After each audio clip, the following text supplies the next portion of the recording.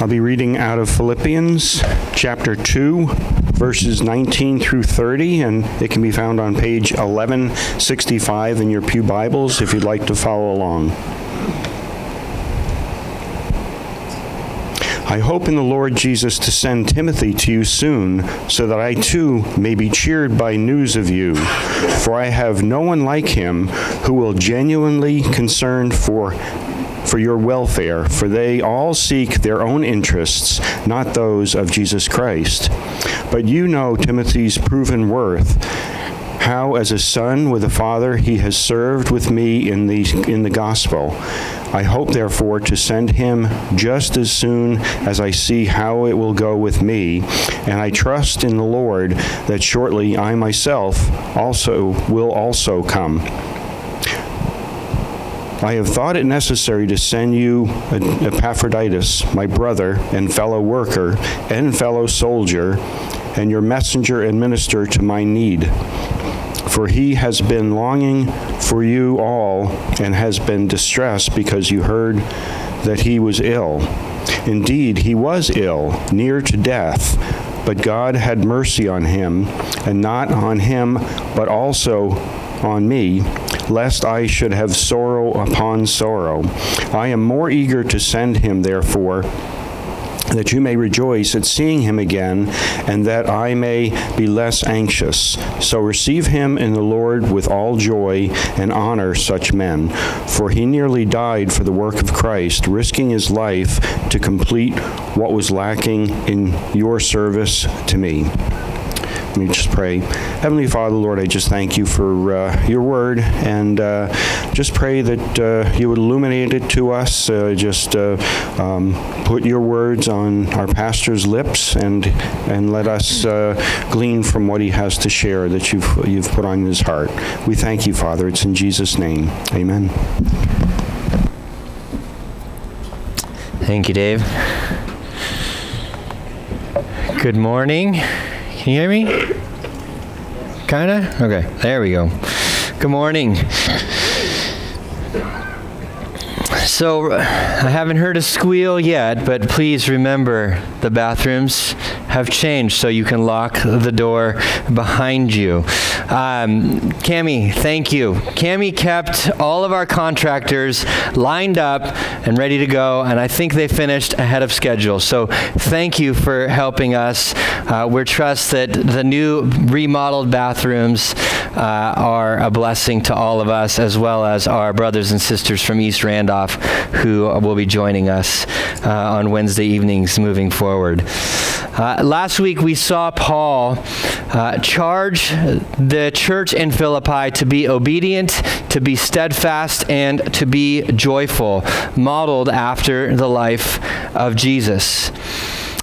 We continue in this large section of unity within this specific church this morning with two examples to follow, with Timothy and Epaphroditus. And I thought it would be helpful to recap some of the main verses that we have touched upon over the last few weeks to lead us to where we are today. Starting in Philippians 1, verse 21, I think this is the central verse, at least it's becoming more and more so for me, for the book of Philippians, where Paul says, "For me to live is Christ, and to die is gain." Working this out in Philippians 1:27, Paul says, "Only let your manner of life be worthy of the gospel of Christ, so that whether I come to you or am absent, I may hear that you are standing firm in one spirit with one mind, striving side by side for the faith of the gospel."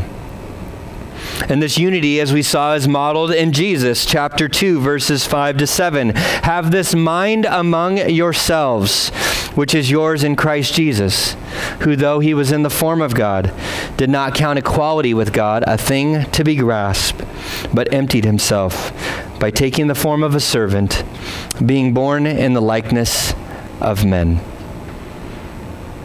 And this unity is modeled by Paul, Philippians 2:17. "Even if I am to be poured out as a drink offering upon the sacrificial offering of your faith, I am glad and rejoice with you all." And so we've seen Paul's example. We've seen Paul model this life of unity and sacrifice. And this morning, as I said, we will see it modeled by two men, Timothy and Epaphroditus. And I think we'll see that Timothy models what it means to live for Christ. And I think we'll see with Epaphroditus what it means to die for Christ. And so will you pray with me as we get back into our passage this morning? Father, we thank you that we can rejoice at being together. We thank you that we can rejoice, even a new bathroom. And God, we want to rejoice as we are taught by your word, as we are encouraged by your word. God, would you give us the grace to follow it, to obey it, and to worship you because of it. And we pray this in Jesus' name. Amen. So we go back to Paul's missionary report, and he starts to connect the circumstances that he is in with the things that he has now taught us about the person and work of Christ and how we're to model it. And so he brings in two examples to model this church unity after. And we start in verse 19. I'll read it for us again. He says, I hope in the Lord to send Timothy to you soon, so that I may be cheered by news of you. For I have no one like him who will be genuinely concerned for your welfare. For they all seek their own interests, not those of Jesus Christ. But you know Timothy's proven worth, how as a son with a father he has served with me in the gospel. And I hope, therefore, to send him just as soon as I see how it will go with me. And I trust in the Lord that shortly I myself will come also. So who is Timothy? Timothy is also the co-author Paul references at the beginning of this letter. Timothy is Paul's beloved son in the faith. Paul, when he writes his letter to Timothy in 1 Timothy, he says this, to Timothy, my true child in the faith. Paul loves this brother. Paul has invested in this brother, but like a son. Timothy first shows up in Acts chapter 16. In verse 1, we see this, that Paul came also to Derbe and to Lystra as he's on his missionary journey. A disciple was there named Timothy, the son of a Jewish woman who was also a believer, but his father was a Greek. And right after this, Paul and Timothy, they go on the journey together. And after a couple quick stops, they end up in the city of Philippi. The Philippians have known Timothy from the very beginning of their existence as a church. And Timothy, as we saw, is both Greek and Jewish. And therefore, he had a lot of influence in the early church. As we've seen, this letter is calling this church to be unified. And there's probably no greater person for Paul to send to this church from such a diverse background to help them to maintain and develop their unity. Paul hopes to send this man to Philippi to help for this very purpose. But Paul says he hopes in the Lord to send Timothy. Lord willing, Paul will send Timothy to Philippi. And as a reminder that God is in control of everything. God is sovereign, as we saw and I've said before, that God's providential hand, his wise application of his sovereignty is in control of all things. Many of you will travel this holiday season. It's probably more appropriate to say, well, Lord willing, I will make it to Boston to catch my flight. Or Lord willing, my aunt will join me for the holidays. Or Lord willing, I will make it to my sister's house for Thanksgiving. And James 4:15 is a good reminder. James says, instead you ought to say, if the Lord wills, we will live and do this or that. And so, friends, we cannot read our Bibles too quickly, or we will pass over some important theology. That's why we're breaking down the book of Philippians, how we're breaking it down. We allow God's word to teach us and guide us as we apply what we read in the scriptures to our lives. And I'm glad God led us to this book for this particular time that we are in today. And we see why Paul wants to send Timothy as we continue. He says he has no one like him.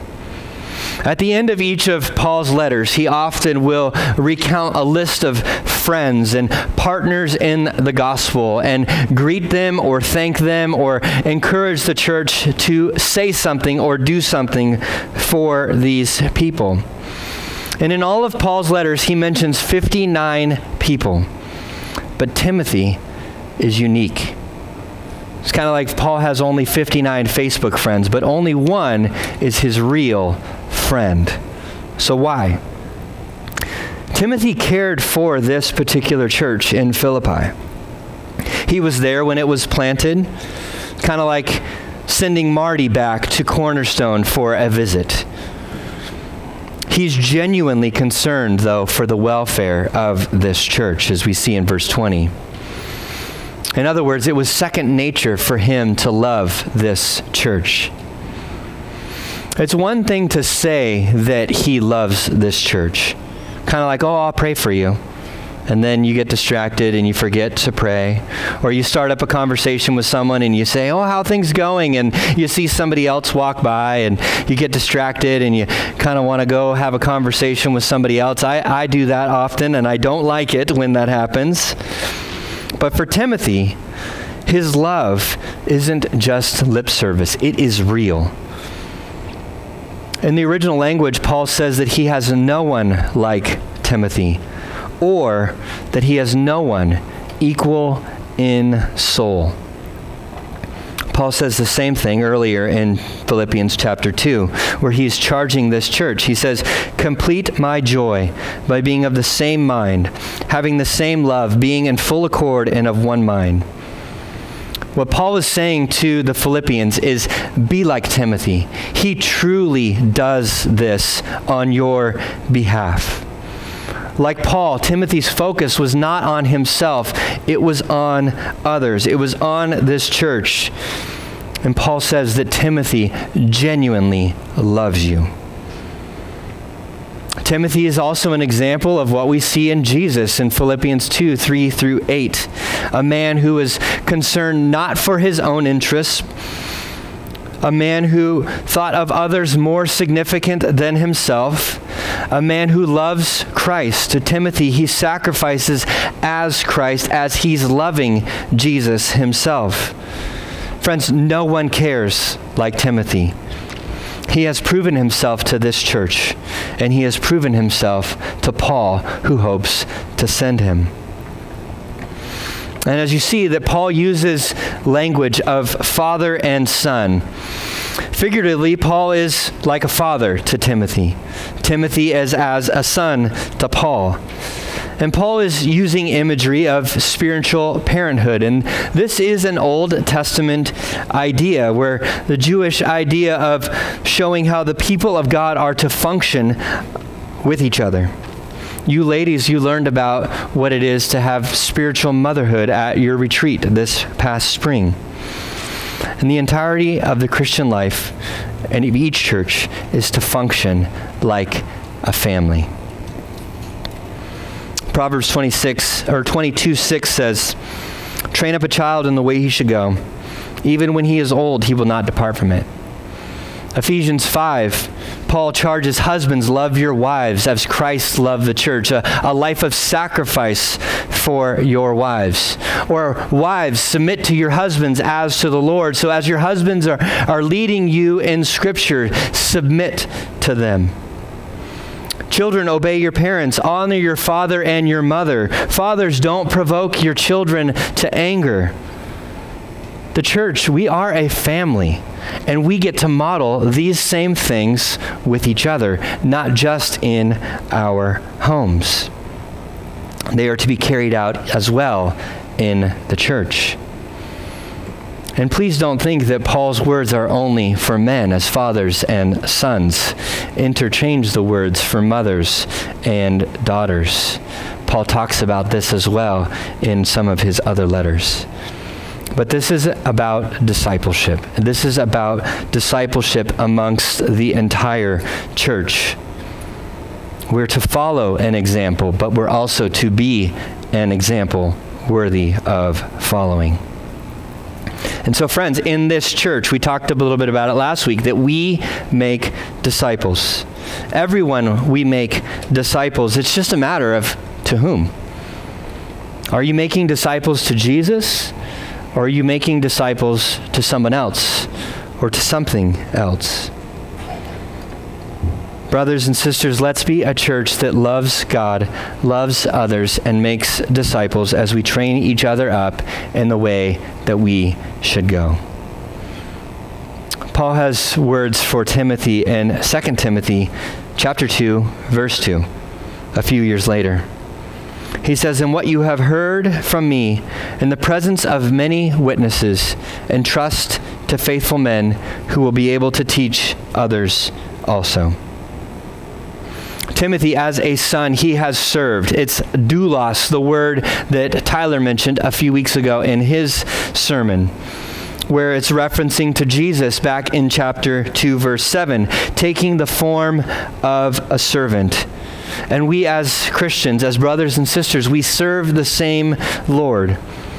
The servant role of Jesus is the example that we are to follow as we are serving. Timothy is the model of living like Christ, concerned for this church, serving this church, seeking the advancement of the gospel in this church. Paul trained Timothy to therefore go and train this church. Paul reiterates his submission to God's sovereign plan again in verse 23. He wants to see how it will go with him before he sends Timothy. So what is going on here? Is Paul being selfish? I want Timothy for myself. I want to figure out what's going on in my circumstances before I let this brother return and is released to go back to Philippi. Should I wait for my schedule to clear up before I serve, or more savings in my bank account before I give generously?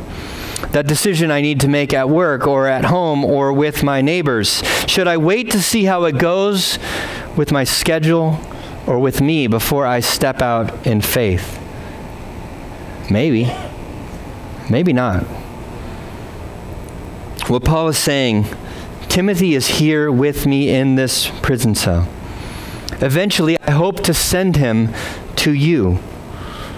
Timothy is genuinely loving Paul as well. Timothy was probably in this cell caring for Paul.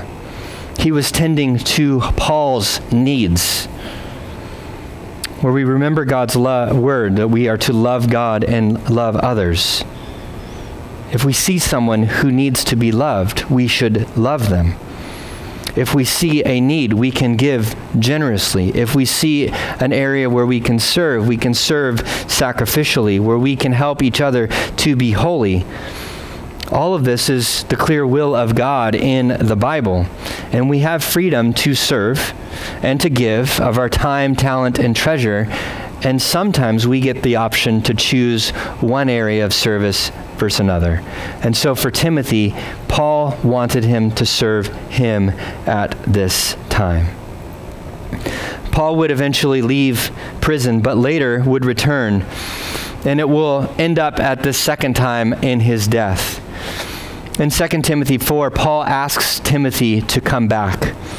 Like many of us, we would want our son or our daughter or our spouse or a person who loves us to be there with us when we are suffering most. And that's Timothy for Paul. Paul wasn't married. He had Timothy. He had brothers and sisters in the church. The bold, strong man, Paul, needed someone there to comfort him. And Timothy, he is an example of sacrifice and care and service to the church. He is submitted to God in this process, whereas to live is to be like Christ. And friends, we follow Timothy's example of service, thinking of others more significant than ourselves, because God has counted us more significant than himself by sending his Son to die in our place on the cross and for our sins. Where Jesus took on the form of a servant to allow us to have eternal life. And that service then allows Timothy to model that for us and to lead to true gospel joy. But it's not just for one individual to follow. It's for the entire church. It's great to have a mentor. It's great to have a protege or a disciple, but the entire church, we disciple each other.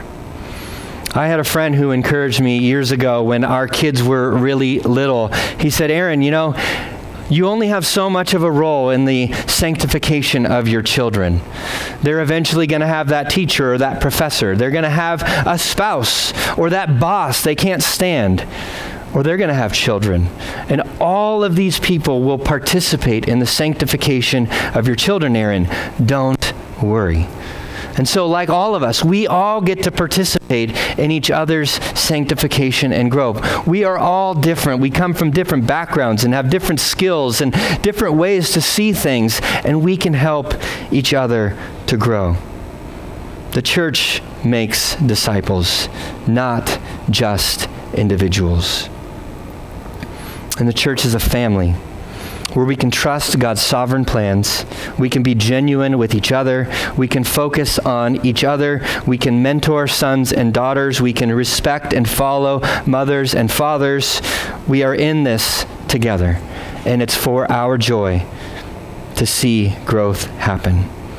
And so we can follow Timothy's example. Timothy is Paul's man who models for us to live as Christ. And now we'll see Epaphroditus, who I believe models how to die for Christ. We'll pick it back up in verse 25. I have thought it necessary to send to you Epaphroditus, my brother and fellow worker and fellow soldier, and your messenger and minister to my need. For he has been longing for you all and has been distressed because you heard that he was ill. Indeed, he was ill, near to death, but God had mercy on him, and not only on him, but on me also, lest I should have sorrow upon sorrow. I am the more eager to send him, therefore, that you may rejoice at seeing him again, and that I may be less anxious. So receive him in the Lord with all joy, and honor such men, for he nearly died for the work of Christ, risking his life to complete what was lacking in your service to me. So who's Epaphroditus?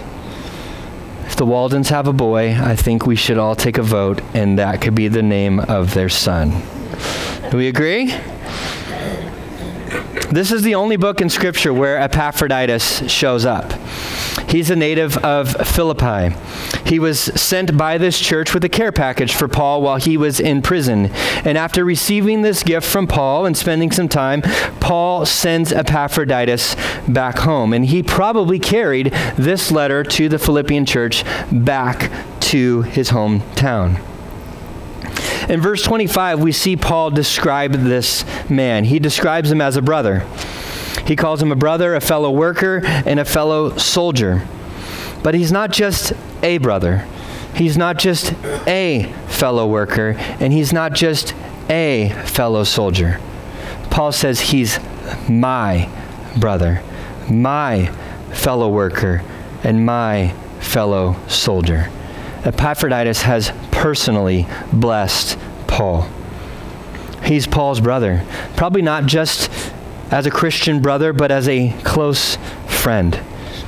Paul has an affection for Epaphroditus.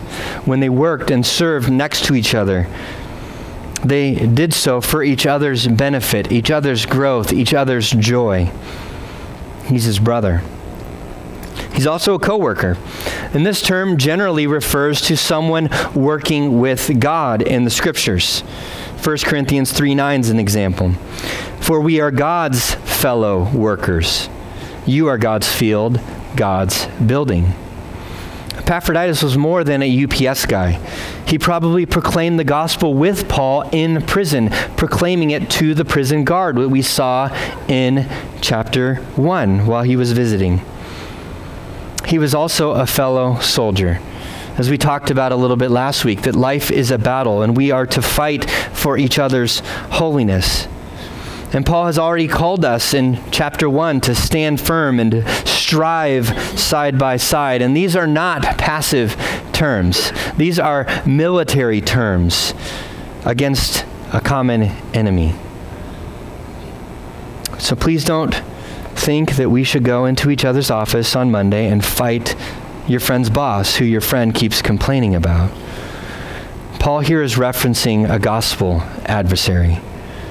But we are to come alongside a brother or sister who is ridiculed at the office for proclaiming the gospel. Or maybe down the road, one of us loses our job because we want to follow Christ, where we as a church can come alongside that person to encourage them, to comfort them, to meet their needs when they don't have income coming in from their job. That's what fellow soldiers do, where we have no man or woman left behind. Here at Cornerstone, we have a new program that we started up in the fall called Growing Leaders. And these brothers, we desire for these brothers to come together. They're brothers that have come to us who have asked to be in significant roles of leadership. And they're also brothers that we have seen them serve in significant roles of leadership. And we want to develop this in them. They're Phil Lewis, Wes Brown, Dave Sater, Dave Bridges, Bruce Post, and Eric Eberline. And my hope and prayer is that these men would enjoy serving you, but would also enjoy serving each other, with each other, growing in their friendship with each other as they serve you as this church. And so, brothers and sisters, pray for these men. Pray that they would love to serve together. Pray that they would love to fight with each other for the sake of the gospel. It would be for our collective benefit. But may we all follow Epaphroditus and Paul's examples, where Epaphroditus directly blessed Paul. In verse 25, it references how the Philippian church blessed Paul through their congregant, their member, Epaphroditus, as he was a messenger and a minister. Messenger, this word is the same word for apostle that we see in Scripture. And like Paul is an apostle, or Peter is an apostle, it's a missionary or a messenger sent with a message for someone else. Epaphroditus was a missionary sent by this church in Philippi to go to Paul. Last week, Tyler was a messenger sent from Cornerstone to go to Bar Harbor. Not officially as a missionary, although some of you might think those Mainers are not saved, but he was sent to bring a message to them. And I heard that church was blessed by Tyler's preaching and the time that their family had with them. Epaphroditus was also a minister to Paul. And as a minister, this refers to someone who brings aid or helps with the things going on. This term is used of Jesus himself in Hebrews chapter 8, where Jesus ministers still on our behalf. Angels are called ministers as well, like angels who tended to Jesus when he was in his temptation. Epaphroditus cared for Paul like Paul's pastor. Epaphroditus, though, like Timothy, he has priorities. He wants to care for this church by going back to them. After a business trip, you want to get back home, or after your 17th Zoom call for the day, you want to leave the office and get home. But he doesn't want to get home because he is busy or he needs a break. He wants to get home because they heard that he was ill. Not because he is ill, but because they heard he was ill. Like all of us who have coughed in the last year and a half. I'm not sick. I just was choking on my lunch. Epaphroditus was sick. And this sickness for Epaphroditus was real and it was severe. And Paul mentions it 3 times, saying that he was even near death. But Epaphroditus loved this church. And he was distressed because he knew that the impact of his sickness could have an impact on this church, and he was restless in this chaos. Paul says that he was near to death in verse 27. And here's where we see Epaphroditus as that example of dying as gain. As Paul said in chapter 1, we're dying as gain. But in verse 24, chapter 1, Paul says, but to remain in the flesh is more necessary on your account. Epaphroditus knows the impact of his death on this church. Kind of like I know if I got really sick or I died, the impact on this church. God had mercy on Epaphroditus. Paul says, but if it is to die as gain, how is that mercy? To live is Christ, and both living and dying is mercy and joy. Epaphroditus models Jesus. Like Christ died, Epaphroditus nearly died. Like Christ rose, Epaphroditus gets better. And Paul calls this church to honor Epaphroditus, modeled after the honor Christ receives when he is Lord over all in the end. Like Epaphroditus, our service models Jesus for the sake of the unity of the church. In Epaphroditus, he was spared death, and this spared Paul sorrow. And I think it's okay to feel sorrow. I told Tyler this last week. I'm not going to look over there. I said when their family eventually moves and goes to care for and lead in another church, it's going to be a sorrowful day. They're like family. We should mourn. We will send them away, but you know what? We'll rejoice when they come back, when they learn that the only place to get real maple syrup is Vermont. Sending Epaphroditus back will ease Paul's anxiety. And Paul, he corrects anxiety in Philippians chapter 4. It says, do not be anxious about anything, but in everything, by prayer and supplication with thanksgiving, let your requests be made known to God. We'll get there in a couple weeks. But here's where your English Bibles will cause some confusion, because you see the same word, anxiety, in both verses. Here in chapter 2, Paul is referencing anxiety as a concern or a care, like a burden, like being tired after a long day at the office or working in the yard in the summer. In chapter 4, anxiety, it's a different word in the Greek. It means a debilitating concern for the things that we cannot control. Like, what if the road floods out with that storm? Or what if a power goes out in the middle of winter? We can't control those things. And Jesus uses the same word for these things out of control in Matthew chapter 6, verse 34. Jesus says, therefore, do not be anxious about tomorrow, for tomorrow will be anxious for itself. Sufficient for the day is its own trouble. And what I think Paul is referencing here is anxiety, is the anxiety that a father has when their kids get their license and they drive away and they have that curfew and you can't fall asleep until they return. Paul calls this church to receive this brother back with joy.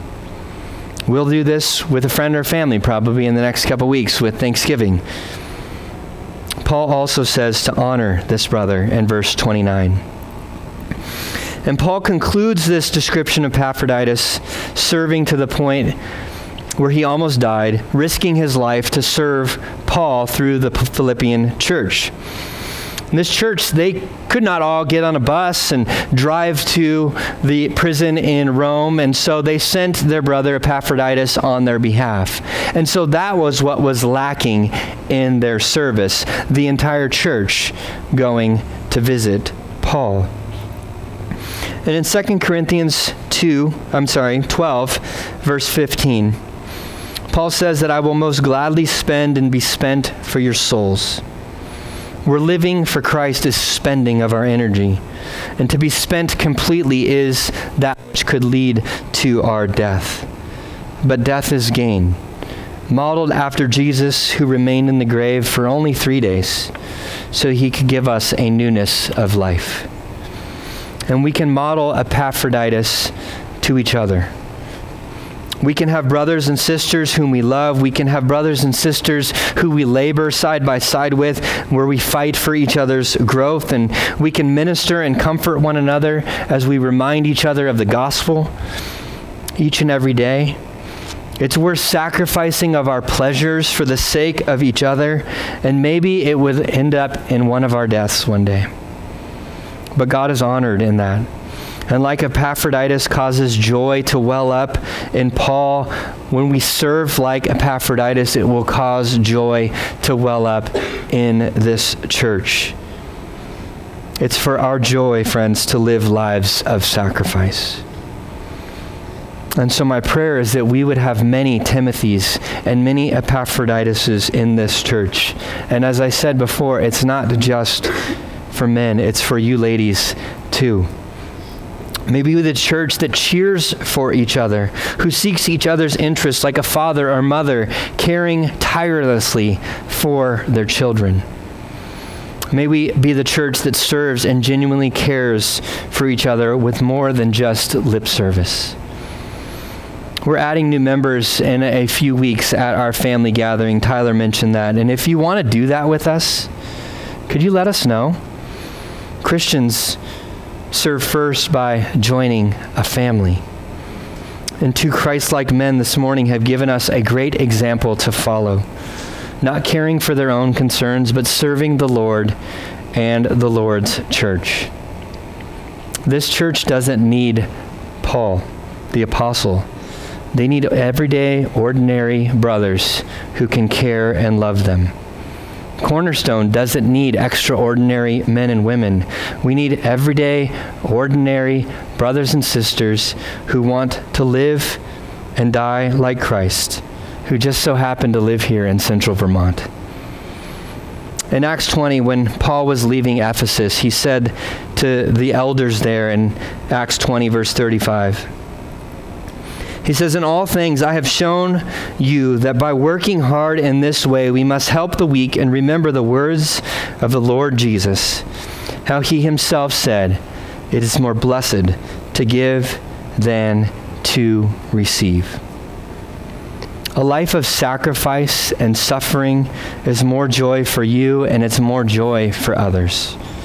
As Pastor John Piper recently said, he says, "Joy in God gets bigger if I can include you in it, so that your joy in God becomes part of my joy in God." And so trust me, you will find more joy in Christ, in your salvation, through your sacrifice, and your offering of service to others, like our brothers we saw today. And we may be happy just sitting on the sidelines, but that happiness is only temporary. It will not last for long. But joy is enduring. And when we see it modeled through service, it should cause us to want to follow those examples. And we have that this morning in Timothy and Epaphroditus. And so I'll close with Paul's word to the Corinthian church, where Paul says, "Be imitators of me as I am of Christ." And I think we can continue to connect this to what the pastor to the Hebrews said in chapter 12. Again, "Be imitators of me as I am of Christ, looking to Jesus, the founder and perfecter of our faith, who for the joy that was set before him endured the cross, despising the shame, and is seated at the right hand of the throne of God." So friends, true joy comes from following Christ's example. When we get to follow each other, we get to learn from each other, we get to do this together, and we get to do it for each other's mutual joy. And we get to be the church that God has called us to be. One way we get to do that is by singing. The worship team will come up shortly, and they will lead us by example in singing to a God who deserves our worship. And so, friends, we can sing loud. We don't need to be ashamed of that because he deserves it. Because our hearts are transformed and we want to worship our loving Heavenly Father. A little bit after that, we're going to celebrate the Lord's Supper, communion, and our brother Eric will lead us in this, setting an example through words of Scripture, reminding us what these elements mean. We can follow Eric's example as we follow him as we celebrate the Lord's Supper together. So let's participate with joy and let's worship our God and Father. Would you pray with me? Father, if we're honest, sometimes we don't get joy in serving. Sometimes we don't get joy in wanting to follow. And so, God, we ask that you would transform our affections, you would renew our mind, you would change our hearts to want to follow, want to worship, want to love you first and foremost, and each other as we love ourselves. And so, Father, we ask that you'd be glorified in the rest of our time together as we give you all the praise that you are due. And we pray this in Jesus' name. Amen.